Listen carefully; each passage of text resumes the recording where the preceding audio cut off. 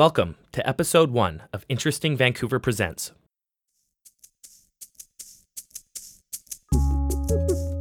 Interesting Vancouver Presents is a series of conversations with ordinary Vancouverites leading extraordinary lives. I'm your host, David Swanson, and today, Interesting Vancouver presents Bev Davies.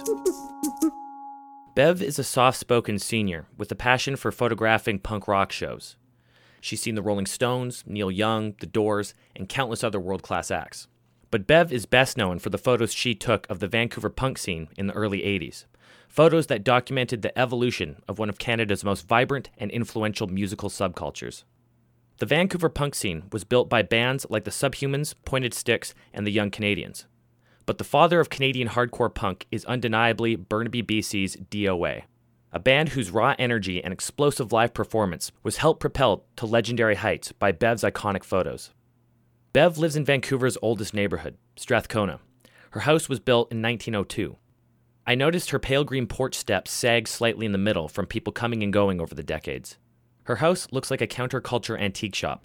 It's decorated with old posters from concerts she's attended over the last 2 decades, brightly colored mini skateboards with big rubber wheels mounted on the wall, and random knickknacks like antique glass bottles and porcelain figurines positioned on shelves and countertops around her living room. Hi, my name is Bev Davies, and I'm over 21. He wanted my age, but hey, I take photographs of bands, on stage, so I guess I'm a rock and roll photographer.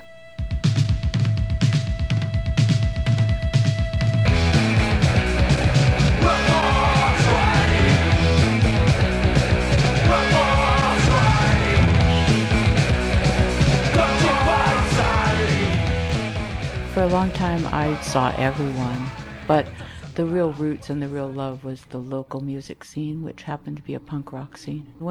Bev first saw DOA on March 24th, 1979, at a venue just outside of Vancouver. At the time, DOA was composed of Randy Rampage on bass, drummer Chuck Biscuit, and frontman Joey Shithead Keithley on guitar. This was a pivotal experience for Bev, one that would prove to be a guiding force in her photography and help preserve her as an influential member of the Vancouver music scene. DOA was one of my favorite bands to photograph for a long time. Still, I go to DOA shows. I was really amused by the poster where it said that they were banned in Vancouver, so they were playing just outside of Vancouver in Burnaby by 1 block. And the person that I lived with and his sister and I went to the show. I couldn't believe it. It was just amazing. And I thought, wow, I have something to photograph now. So I thought, they need a photographer. I'm Joe Keithley from DOA. Well, when I first met Bev, she was hanging out. In addition to playing in DOA, the band is still active, by the way, Joe also manages his music label, Sudden Death Records, and is quite politically active. DOA is actually well known for playing peace rallies and at different environmental events, and Joe himself even ran in the BC provincial election for the Green Party in '96 and again in 2001. Speaking with Joe, it's really obvious that he respects Bev's work and knows that her photos really help promote the band. You know, you think about a punk rock crowd, and they can be pretty unruly, but she would get these incredible shots. She'd take this camera case, right?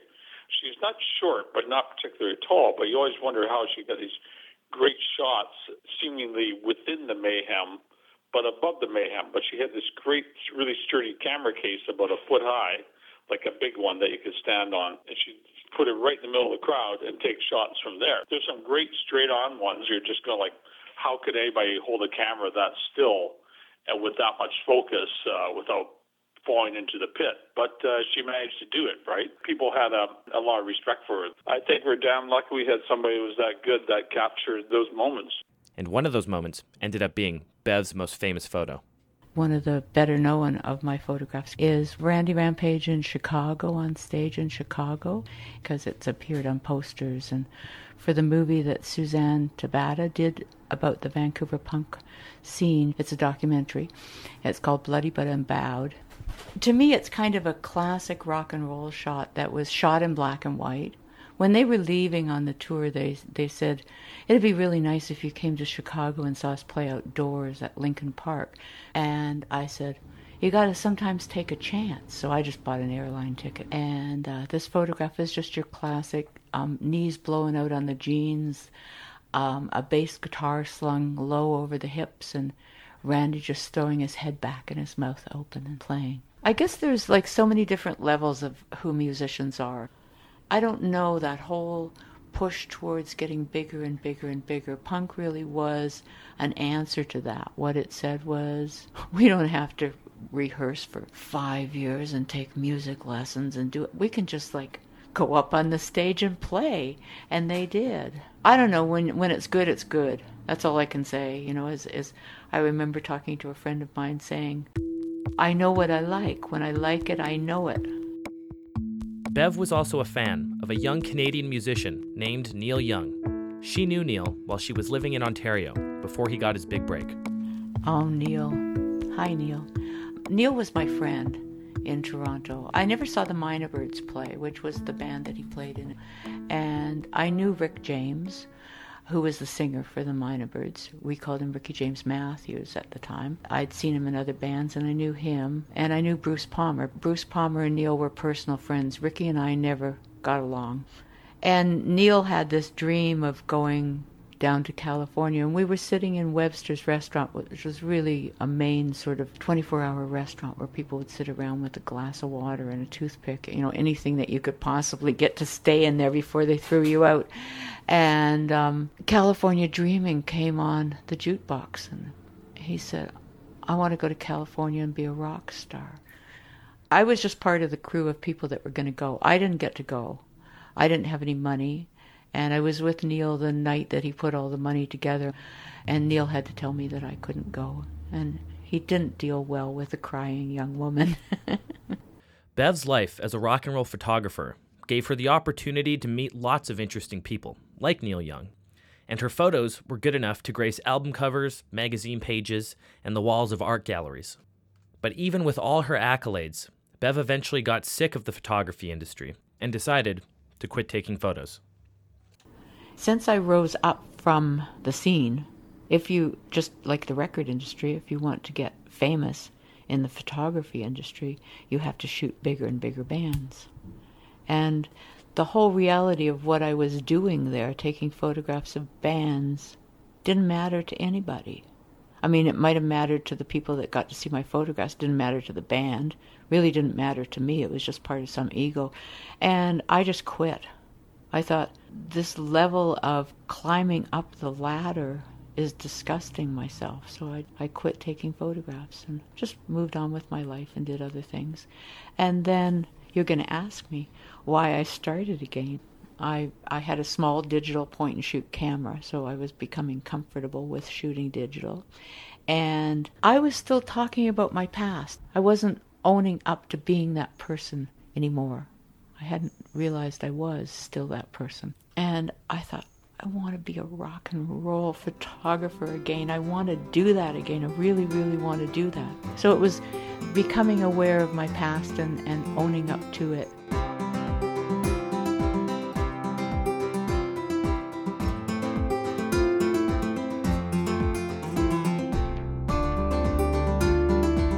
My memory of that scene is just how spontaneous it was, how when you were on a bus, because I didn't drive then, and you saw a poster, you got off the bus to go read it, I mean, it really was a small community, and I don't think it was unlike in its own way, say London, when the Sex Pistols in 77 and the Clash. We didn't have a record company that was the least bit interested in our scene. I think Toronto did. It had the record companies there, and when the money started coming in, it tore the scene apart.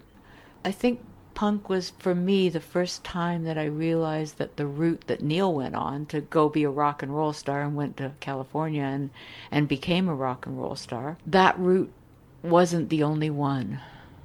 I mean, the Vancouver bands put out their own records. They put out their own fanzines. They put out their own reports about the scene. Because it wasn't getting played on the radio, still isn't getting played, never will get played on the radio.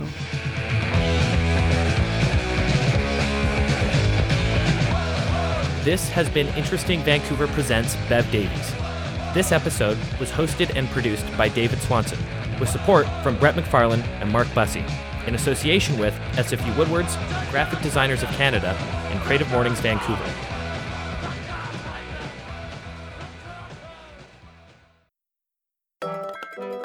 talks, workshops, and programs, Interesting Vancouver celebrates the people and activities that can only happen in Vancouver and by Vancouverites. For more information, to subscribe, or to get in touch, visit us at interestingvancouver.com.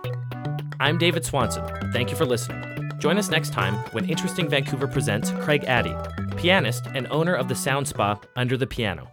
And I had some friends over here to my place just to experiment and see what it was like for them. So, they took turns getting under my piano and I improvised some music. And they were kind of all like the same. They're going, wow, this is not like listening to a piano from across the room. And quite accidentally, one of them said, you should do this as a business. And that was when it started.